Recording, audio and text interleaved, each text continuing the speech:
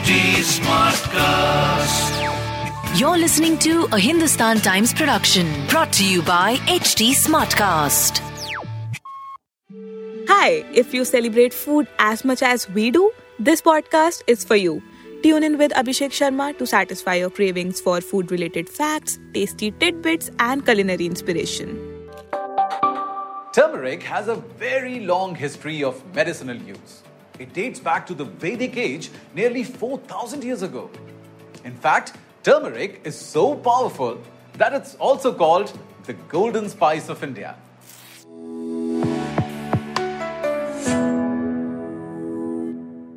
Turmeric or haldi belongs to the ginger family and is actually an underground stem.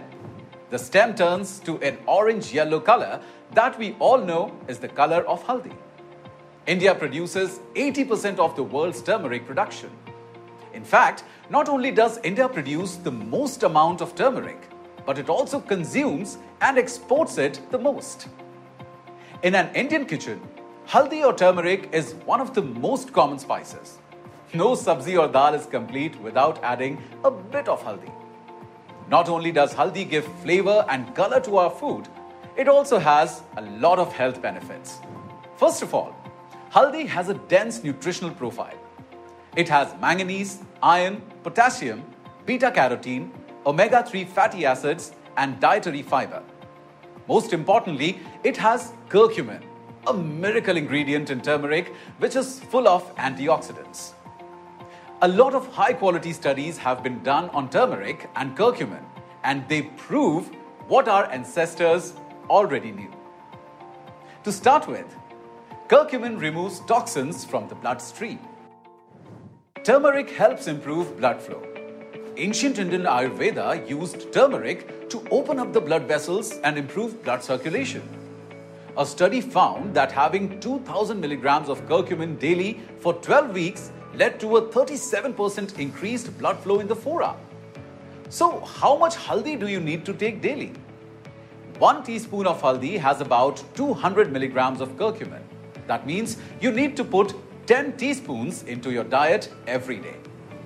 It's very important to know this fact. Otherwise, health studies make it seem that turmeric and curcumin are the same. We know it's humanly not possible to have this much haldi in a day.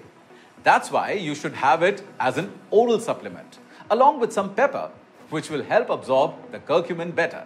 Now that you know this, let's move on to the next benefit of turmeric. If you or a family member suffers from arthritis, then you should definitely give them turmeric because it has anti-inflammatory properties. And we know that it can help remove swelling and pain in people with arthritis. The next benefit of turmeric is, you must have heard it guys, turmeric is very good for your skin. Turmeric is rich in antioxidants, and when you apply turmeric to your face for a while, it gives a beautiful glow to the skin. Turmeric also has anti-inflammatory properties and it can give back luster and glow to the skin. Turmeric can also help against acne and some other dermatological problems. This is one big reason why weddings in India have a haldi ceremony where the bride and groom are smeared with turmeric.